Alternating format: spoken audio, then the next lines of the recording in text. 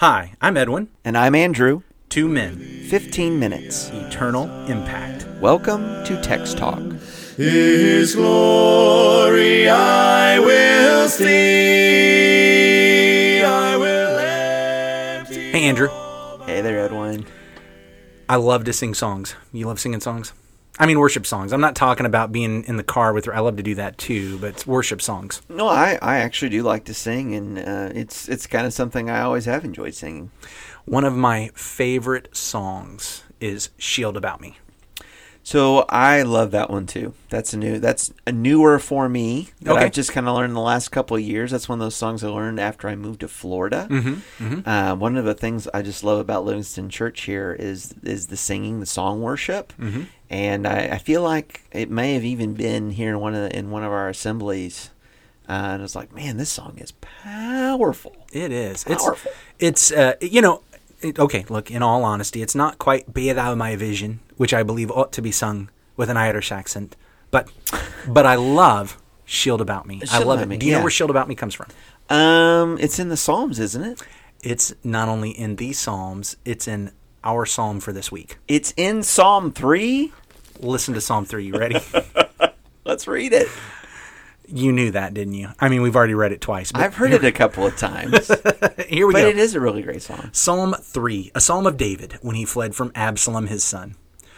O Lord, how many are my foes? Many are rising against me. Many are saying of my soul, there is no salvation for him in God.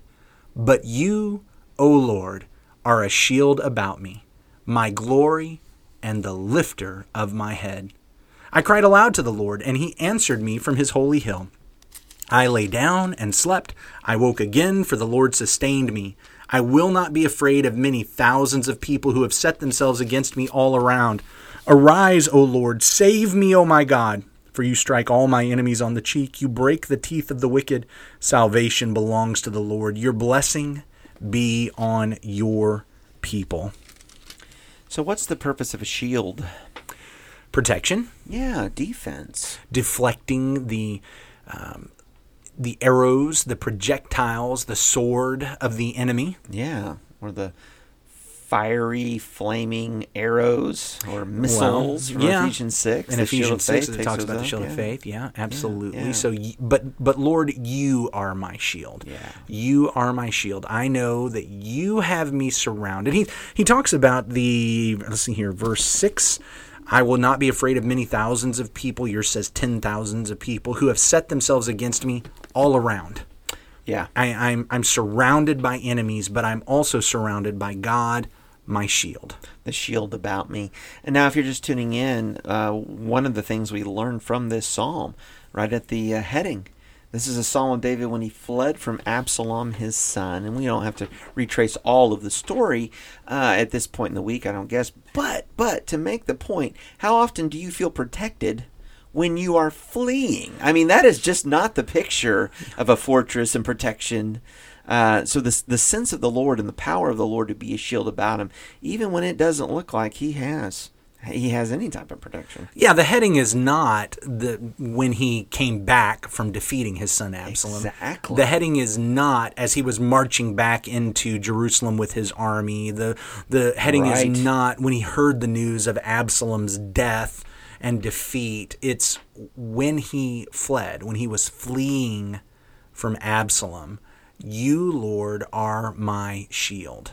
This is the perfect response, too, because when he talks about the strategies of the many foes and enemies, one of the things that they are saying, according to verse 2, there is no help for him in God. That's the message. God's not with him. God's not with him. God's not going to help him. But the answer is verse 3, but you, O Lord, are a shield about me, or a shield for me. He is willing to contradict the message of the enemies, and boldly. And isn't that remarkable? Because he knows that he is suffering now this discipline and these difficulties because of his sin against God. We've been talking about this for a couple of days now, and something has occurred to me while we've been talking, Andrew, that let me throw this out Tell me if you think I'm just running rampant. I don't want to get into parallelomania and seeing links where there aren't any. I've said it a couple times. I do not know why the Psalms are ordered the way they're ordered. The way I've always said it in the past is, but I think I know why the first two are the first two. Yeah. I think you've even said that on this broadcast. Yes, I have. And as we've been talking about this third one, and as we've read it every day this week, I'm starting to think I know why this third one is the third one. Okay. So we've got those two Psalms that kick off the whole hymnody, and it talks about the blessing that comes from the Lord. Right, the blessed man. Now, look at the last verse of this Psalm, Psalm 3. Look at that again. Tell me, what does that say in the New King James there? Okay, so verse 8. Salvation belongs to the Lord. Your blessing is upon your people. All of a sudden, I'm seeing a connection. I mean, the whole psalmody begins, blessed is the man who walks not in the counsel of the wicked, nor stands in the way of sinners, nor sits in the seat of the scoffers. That's where it all begins. Yeah. The second psalm ends with, you're blessed. Blessed is the one who takes refuge in you, trusts in the Lord. And now we're ending Psalm 3 with your blessing be on your people. David is a child of God. He is the Lord's anointed. He's messed up big. And honestly, that's a euphemism. He hasn't messed up big. What he's done is he's sinned. Yeah, he has sinned. He has sinned. He has violated the will of God. In fact, what did he do? He walked in the counsel of the wicked. That's right. You and I were talking about this just, in between days. We talk about things other than just while the microphones are on. And we're mentioning how when the whole sin with Bathsheba occurred, he asks his servants when he sees Bathsheba, who is that? And their response, the servant's response almost seems like, she's not yours. No, we were talking about this when the mics weren't hot, but talking about how, to me, my reading is, you've got a couple of servants who are really trying to warn him because they are able to identify for him, this is the wife of Uriah, the daughter of Eliam. Yeah. And both of them are his mighty men. They're mighty men. They're his soldiers. They're trusted warriors in his kingdom. They are friends, compatriots, companions, and look, she's not yours. Yeah. That's the sense I get from what they're saying to him as well. And the other thing the other character in all of this in the narrative about Ahithophel, he's the father of Eliam. Yeah, and that's the king's trusted advisor, trusted counselor. So by throwing those names out, it's not like David would say, who? Yeah, it's almost like his servants are trying in a very politically safe way to say, I guess politically correct, is that it? David, stay away. They're trying to give him wise, godly counsel, but instead he simply relies on his own counsel. Yeah. And he sends the servants to go get her, commits adultery with her, then, of course, kills or has Uriah killed. He's done the exact opposite of Psalm 1. Blessed is the man who walks not according to the counsel of the ungodly, who does not stand in the way of sinners, nor sits in the seat of scoffers. Right. The wicked, their way will perish. Yeah. And what David has done is he's jumped over to the perishing way. But he does get rebuked. He draws back to the Lord. And so now we've got this object lesson of these first two Psalms. In this episode with David and... with David and Bathsheba and then Absalom. And so it's almost like a case study. Yeah. And what's amazing is here is God's man, God's anointed. And because he does come back, he pulls back to the Lord. He has his foray on the false way. He comes back to the Lord's way. We continue to see the blessing on God's man, on God's person, on the one who takes refuge in him. And when did David take refuge in him? Even when he realized his sins, he understood that I have to back up. I have to back up. There's only one hope in the midst of this. I can't continue down this path of sin and rebellion. There's only one place to go, and that's to God. And so what does he get? He gets salvation. He gets the blessing that comes upon God's people. And that's amazing because he did not deserve the blessing that comes upon God's people. And who does?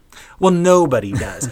and that's the point, isn't it? Yeah. That's the point. You don't deserve it. No, I don't deserve it. I mean, no. really. No. And neither do I. If you stand me next to David, I would say maybe David more than me. Yeah. You know? I don't deserve it. There's nobody who gets to listen in on these conversations we're having with one another that deserves it. But what we see is when I am a part of the people of God, when I pull back to his law, to his way, to his counsel. I mean, we've all violated it and walked in the counsel of the wicked. When I come back to the counsel of the Lord and put my refuge and my trust in him, that's where the blessing and the salvation is. And so even in the midst of the discipline, even while he's fleeing, even while he hasn't seen the end of how all this is going to work out, Lord, you're my shield. A shield. I got no place to turn but you. And I mean, that's where I am today. Yeah. No place to turn but to the Lord. And what's amazing, the Lord responds to that. He hears from his holy hill. So the Lord responds to that, and the Lord is enough.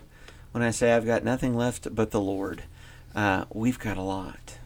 We've got a lot. We do have a lot. And the Lord should not be our last resort. And yet very often that's exactly what he is. I think about the prodigal. The prodigal tried everything. And so often it is that it's not until I'm at the end of my rope that I turn to God. He really shouldn't be my last resort. But maybe that's, part of even the poverty of spirit with the Beatitudes. Yeah, poor in spirit. The poor in spirit is the person who has tried and tried and tried and tried and finally comes to grips with the fact that, you know what, I got nothing. Yeah. I got nothing.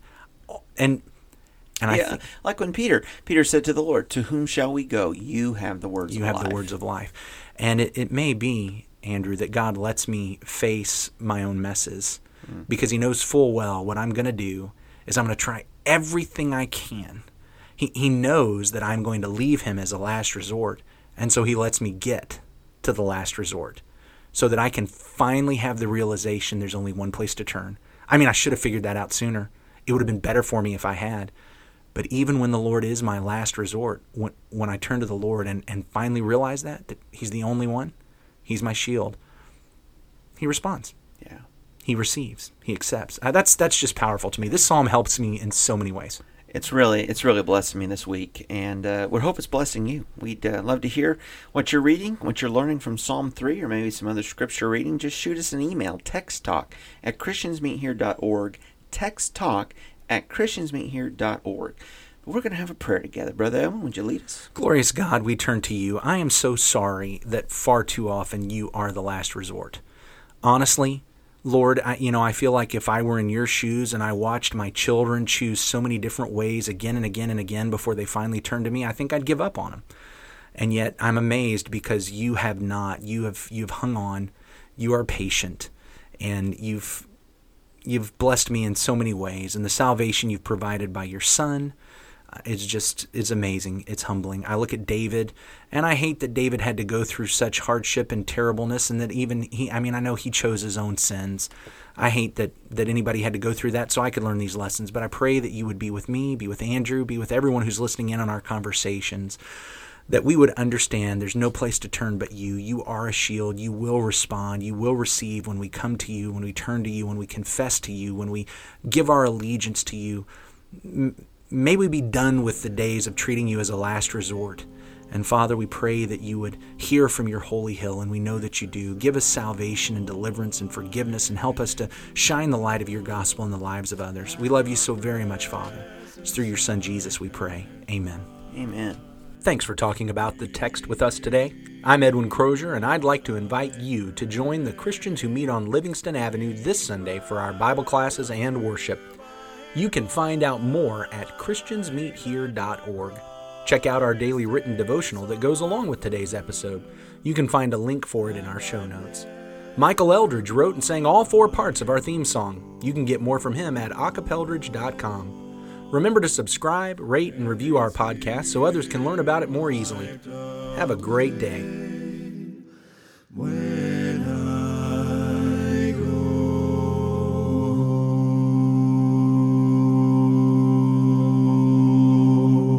Be thou my vision, which I believe ought to be sung with an Irish accent.